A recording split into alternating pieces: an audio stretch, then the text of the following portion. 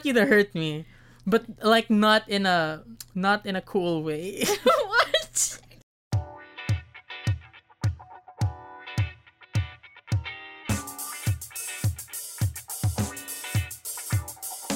Welcome back to another episode of Debatable with your hosts Nina and Kyle. I'm Nina. I'm Kyle. And for today, we take a look at something a lot of us take for granted, the environment. In particular, we want to look at the philosophy of environmentalism while tackling certain issues that come up in debates about the topic. This episode was in collaboration with Justin Guda, who was kind enough to help us with the research for this episode. So if you're listening, Guda, thank you. To start off the episode, we need to first talk about the rights of nature.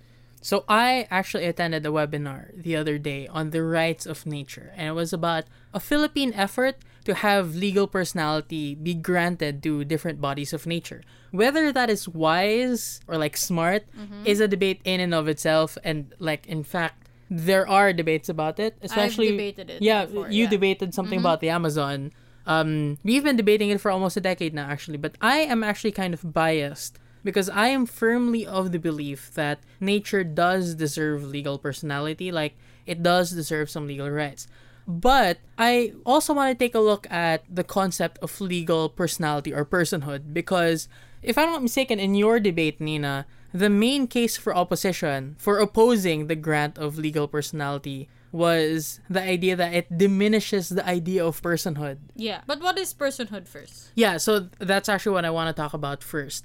Personhood, in the legal sense, does not necessarily mean human, right? A person is simply something that is entitled to certain rights, including and especially the right to sue. So if you want to grant legal rights or personality to bodies of nature, hypothetically, they should be able to sue on their own behalf. Like, a river will sue someone else for damages, those kinds of things. So it is actually a legal concept. It doesn't mean human. More importantly, it's just fiction. So another example of a fictitious person that is not a human is a corporation.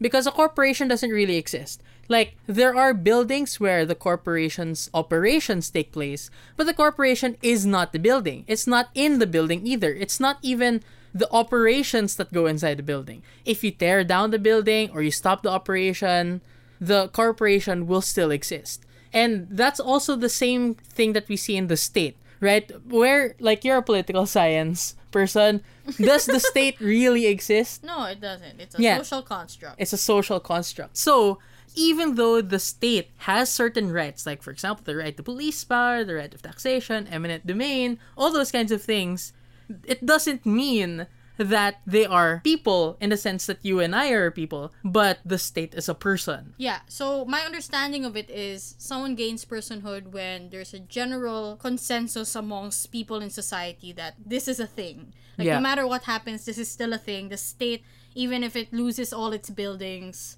and its citizens. Okay, maybe not its citizens. That's another political science topic for another day. But generally, like, if the idea exists, then the concept exists. Yeah, so generally, if you're looking at things like corporations or the state, their existence, while fictional, is granted by virtue of law. So in the case of the state, siguro it's natural law, or some people think it's the constitution. For corporations, in our case, it's just the revised corporation code.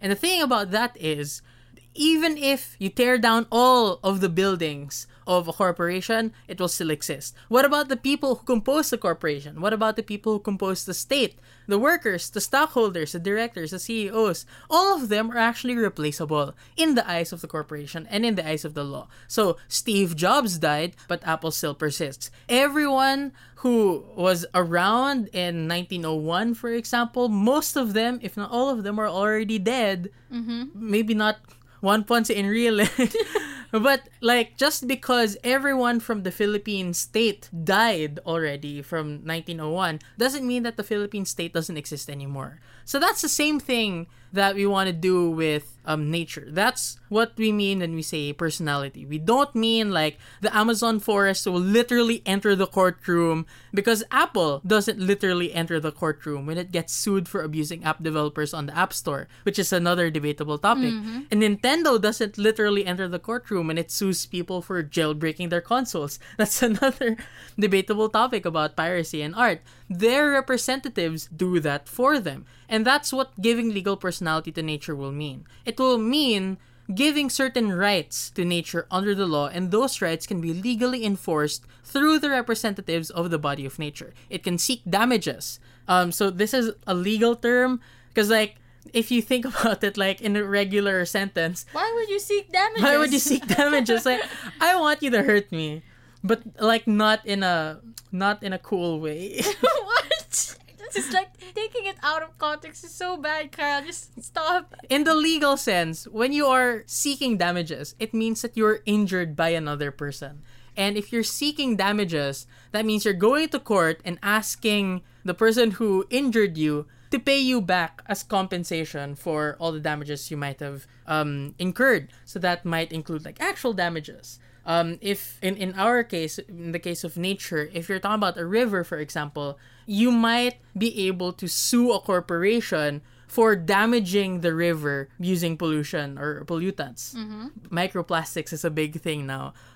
So that's basically what it means. It can sue a polluter for damaging it, and if it wins, it gets awarded a certain amount of money as compensation. But the question now is, does that really make sense? Like, philosophically speaking. Because how would you know what the river wants? Because like, for a government, a democracy, a state, it's kind of simple, right? How do you know what the state wants? It's in the people, right? And it's also in its constitution. Like, it has a groundwork of what it aims to do, what it's against. There are also certain laws and basically how the state operates in international relations that dictates what it wants. Yeah. You know, like general trends. Yeah, so basically, from what I'm getting there is, you have interests of people on the ground that tell the representatives of the state what's good for the entire state. Yeah, but like a tree can't do that, and that's the debate. Yeah. And like a corporation, that's also simple, right? Because the way that we know what the corporation wants is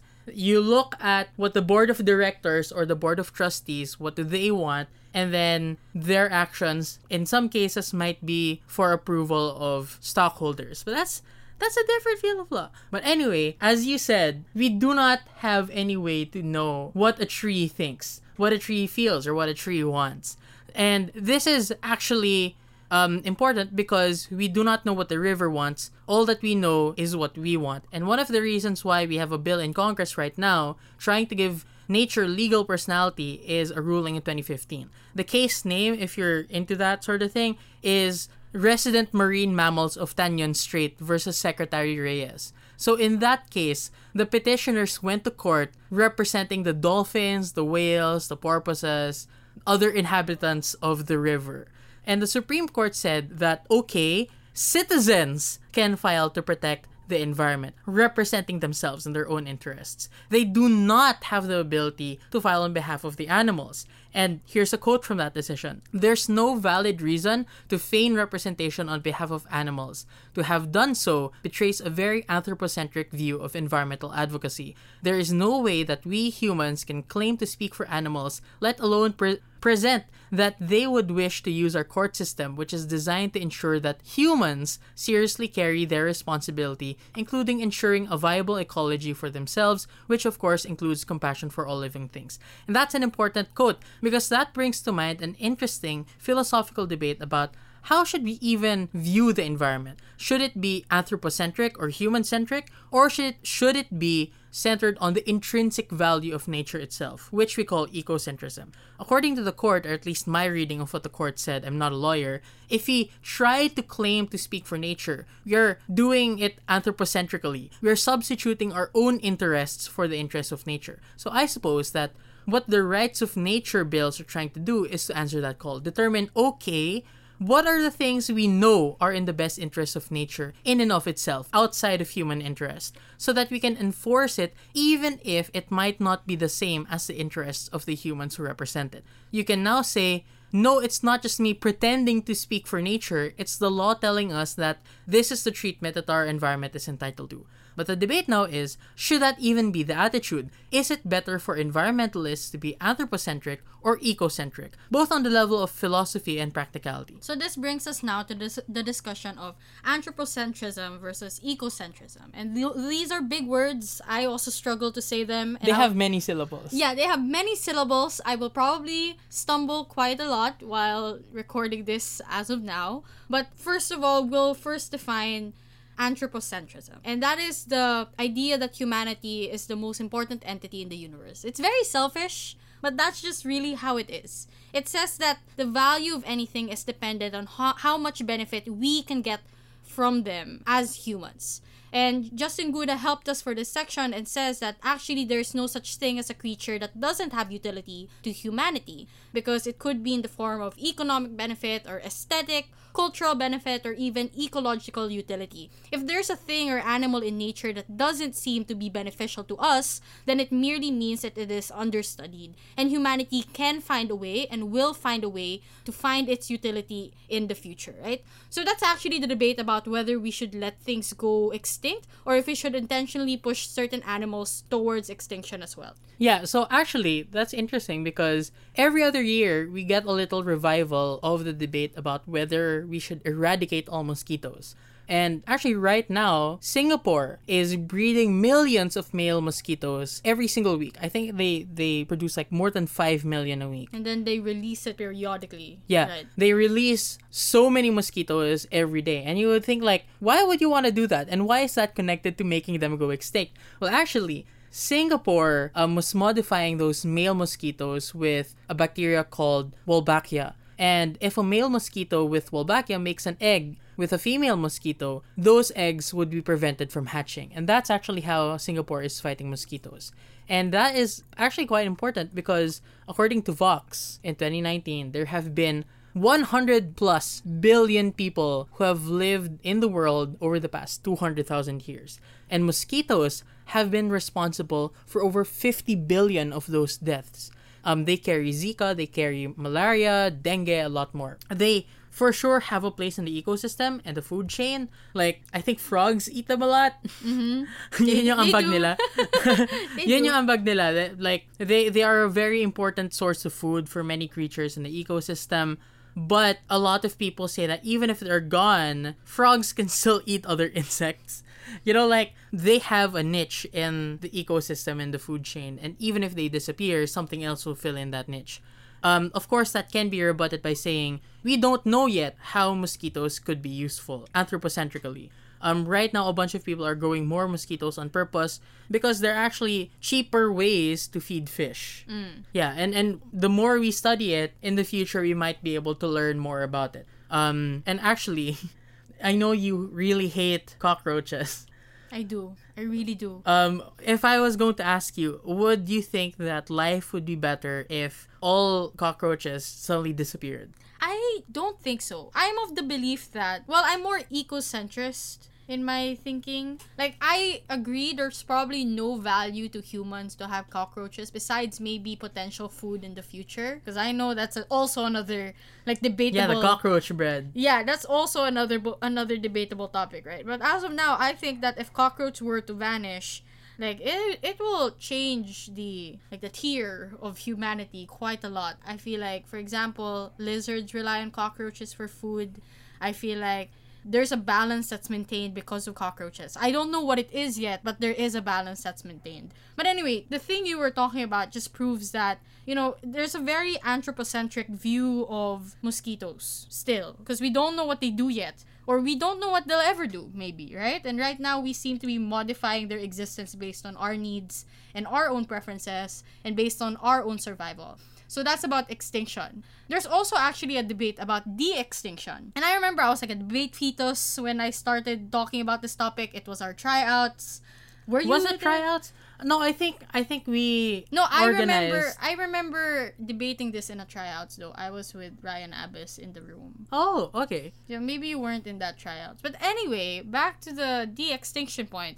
So there was a debate about whether or not we should de-extinct recently extinct species that have likely died due to human activity. So what is de-extinction? It's basically, if we assume the technology exists, you'd use DNA to revive old species and extinct creatures back into existence and then release them into the wild. So these are like a lot of different creatures, like the Pinta giant turtle, the splendid poison frog, the Sphinx macaw, western black rhino, a very sad rhino that died back in 2011, I think. Like, they just vanished because we were hunting them for their horns. So that's our fault, right? So the anthropocentric angle here, if you were for the de-extinction, would be to say that, well, there's still benefits that we can get if we were to have them again, right? We can farm them more, right? Or more ivory, right? And that would be a valid argument, but notice how selfish it tends to be. But on the flip side, right, if you were against de-extinction, you could also run a anthropocentric angle by saying that their deaths have been justified and are even honorable because of the fact that they served us. Like, they died an honorable cause because they managed to benefit us in the long run, right? And I guess the bottom line here is these arguments are all centered on what they benefit to humans. So how does this help you in a debate? So I guess keep in mind in a debate that, one, it's not just about how humans benefit, but at the same time, if that's the angle you're missing, then it's also about how humans benefit, right?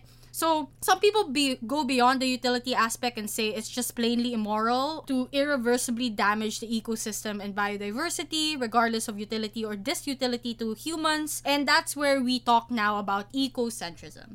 Hi, we hope you're enjoying this episode so far. We'd like to take this opportunity to let you know about an initiative we're having with the Philippine Intercollegiate Debating Championship, or PIDC for short.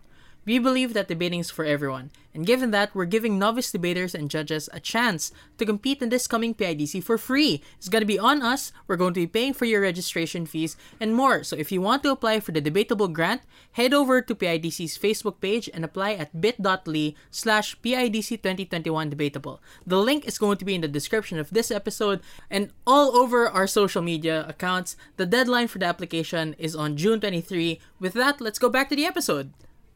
So, anthropocentrism, that's, humans are the center of the universe. Yes. Ecocentrism is the totality of nature is the center. So, it's nature per se intrinsically has value. So, this is a good, debate vocabulary, tip. Because if you say something is intrinsic, that means there's something inherent in it that is valuable or that is good. And the opposite of that is extrinsic, which means that it is only good because of something else in the environment. Another term for that is instrumental. So I'm not saying this to mansplain to you, Nina. I'm doing this to mansplain to everyone else. To mansplain to people who might be confused with terms like intrinsic and extrinsic and instrumental. But anyway, the anthropocentric view says that nature is important because, and only to the extent, that humans derive value from it. It's instrumental. But an ecocentrist view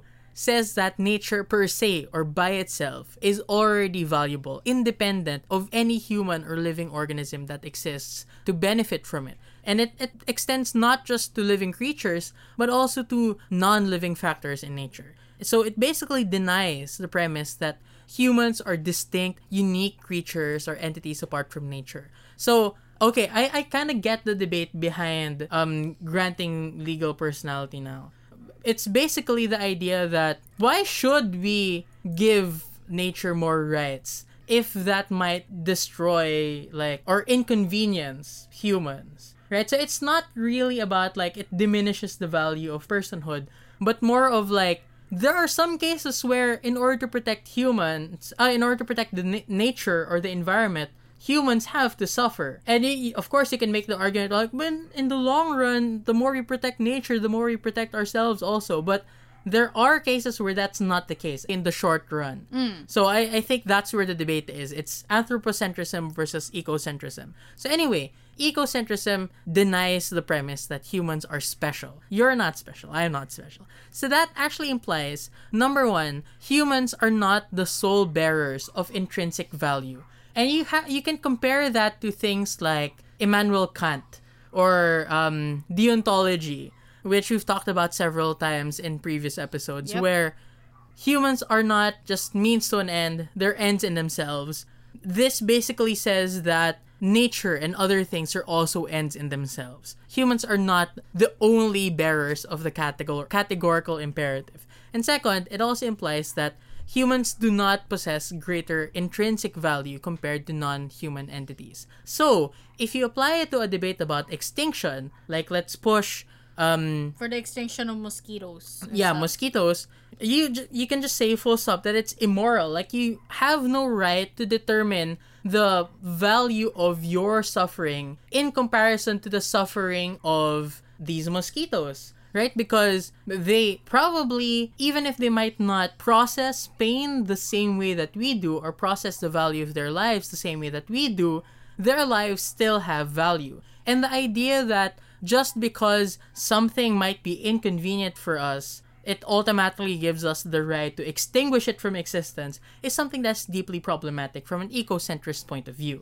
So if you were applying it now to the de-extinction debate about bringing back animals that we've, sadly killed off, then you can use the ecocentrist angle, which is to say that we shouldn't have been playing God in the first place. This is a way to maintain balance, to give back principally the rights that animals should have had in the first place to thrive and exist without human intervention or as little human intervention, to ensure that the relationship is not skewed in favor of one particular creature over the other. So it's more ecocentrist because we don't want humans to be the ones mainly benefiting from it. But obviously, if you were in opposition now and you were against the de-extinction, you could also argue an ecocentrist point of view, which is to say that bringing back creatures that have already died is actually still tampering with the ecological balance that already has happened because of the fact that these animals have gone extinct. Because nature basically balances itself out, right? Because the rhino went extinct, something else thrived in its place. Something else became the main predator. Something else became the main food, perhaps, or the main source of different needs of humans, and etc. And bringing back certain species would just therefore tip the scales once again towards a particular side, and that's also our role of playing God. Obviously, there's both sides are debatable. That's why it's a debate. That's why we're talking about it in the podcast. So if you were to defend one or the other, I wouldn't say that one argument is stronger inherently. I would just say that it's just about extents and how well you can prove a particular frame over the other, but both are viable ways to argue for this motion. Yeah, and actually, to be fair, if we're just gonna be creative about it, we can spend hours just talking about what are the different ways that we can run the same argument, right? And this is something that I feel like I've talked to other people about before, but basically it's the idea that whenever you see very common themes in debates, in this case we're talking about anthropocentrism and ecocentrism,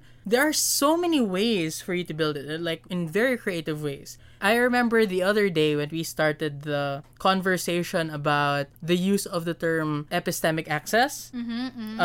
Someone said that even if you're using it in many different ways, the problem with that is it might be difficult for lay people or non-debaters to process if you compress all those different angles into just one label. But my argument for this is it's not necessarily all of those arguments happening at the same time. It's just different ways of exploring the same concept. And that's basically what we encourage our listeners to do for this episode as well. We already gave you the background of what anthropocentrism, ecocentrism are and how you could use them in debates. How would you further this discussion? How would you build it creatively? And to this point, we have a lot of different frames that we also kind of use that you could use or you can also build on. And Gouda was very helpful in sort of synthesizing these frames. So the first one is nature as support. And this is building off of an ecocentric framework that says humans aren't really distinct creatures. We like to talk ourselves up that we are the only species to make it this far on our own. But really, we're just animals that randomly evolved to be self-aware and sentient. And we were only able to evolve that way because of the constant support of the environment. So we could not have existed without the support of nature. And therefore, it's unfair to use a birth lottery advantage to harm other entities, because our evolution to get bigger brains, that was, scientifically speaking, a random occurrence, right? So the only reason why that random occurrence brought us to where we are today is because of the constant support of the environment. And that means we have a moral obligation to protect the environment that supported us from the very beginning of our evolutionary line. Yeah, but you can also argue this on the flip side, because given that it's ecocentric and nature is merely a support system, that means that we are being supported as well. So you could argue that animals are also there and they also owe us to some extent, right? And it's a matter of framing which side owes the other more based on an ecocentric point of view and based on maybe an evolutionary point of view on which side was able to benefit more or the other. So that's the nature support sort of frame that we have. Another frame would be ecocentric interconnectedness as fundamental in the worldview of many indigenous peoples. So this one is interesting. Kyle and I really like this angle quite a lot because one of the central tenets is the belief in the immortality of the soul, right? And this is like a little bit more creative this time because the soul doesn't die but rather is transmigrated from humans to animals or plants or higher spirits. And because the soul is capable of living in nature, both the animate and inanimate are revered. So this is the idea, for example, that I guess this is ecocentric in a way that you need to understand basically that we could be anything or everything all at once. It's a bit philosophical, but Yeah. I'd say a lot of religions like have this central tenet, and a lot of indigenous groups adhere to this quite a lot, you know? Yeah, and just for transparency's sake, that spiel earlier that Nina said, we based it off of the webinar that I attended, which was delivered by PMPI, which is fighting for giving rights to nature. And they were saying that for the indigenous peoples, this concept of giving rights to nature is not anything new, because giving rights to nature is just as natural to them as giving rights to themselves. And that's actually something that we argued years before. Years ago. Years ago. This is one of my favorite debates because we lost the round, but on a very close margin against like who I considered are really, really greats. The greats. Yeah, idol ko siya. Like idols, you know. And we argued here that basically the motion was about whether it was justified to use self-defense. No. I think it was about like... Oh, no. Yeah, it was about... Self-defense was our argument. Yeah, sorry. The motion was about, like, eco-terrorism or something like that? No, whether it was justified for indigenous groups to attack those who were in their territory in the forest or cutting down the trees. Something about that, right? That was 5 years ago. That was 5 years ago. 2000... Philippine Debate Open 2016. And notice how the motions just kind of repeat themselves. Like, if you've encountered this motion recently, then that's just proof that, you know, a lot of things that we're hopefully teaching you get to be applied in other contexts. But anyway, we argued there that it was justified for violence to be used because an attack on a tree, for example, or an attack on the forest in general could be taken by indigenous peoples as an attack to themselves. So we said that it wasn't violence, it was self-defense. And I felt like that was a big brain moment where we realized that, you know, there's a lot to explore about nature and we often take it for granted while it could mean the world to certain groups of people or to certain individuals. Yeah. And I think the last thing that we can talk about before we end this episode is a more anthropocentric argument, which is about agency. Because whenever we're talking about anthropocentrism, it's the idea that, again, we're the center of the universe. But why is that the case? The argument for why that is the case is the argument from agency. The idea that, well, we're not really assured of anything except for the capacity to have choice. Like, it's the Cartesian idea that cogito ergo sum. I think, therefore I am. But it's also solipsistic in the sense that I know that I can think because I'm a human and I know that I exist. But I'm not sure if anyone else can think, so I'm not sure if anyone else can exist. That's a general form of solipsism, and it's kind of a douchey philosophy. But in the context of environmental philosophy, you can also use the same thing. You know that you exist as someone with like agency and have rights because you can think and conceive of those rights. But you're not sure if any other animal has the same level of agency, right? So we are obliged to defend an entity with a higher likelihood of sound agency. And in this case, most of the time, it's our own selves. It's humanity in general, the next generation. So man expends energy and resources to maintain nature. If man comes to the point where it has to choose nature or fellow humans, in the case of like economic crashes or something like that, it's more moral to alleviate human suffering than animal suffering because of the higher likelihood for agency and self-awareness, and also the idea that if you are poor as a human, you are more able to internalize and comprehend the gravity of that pain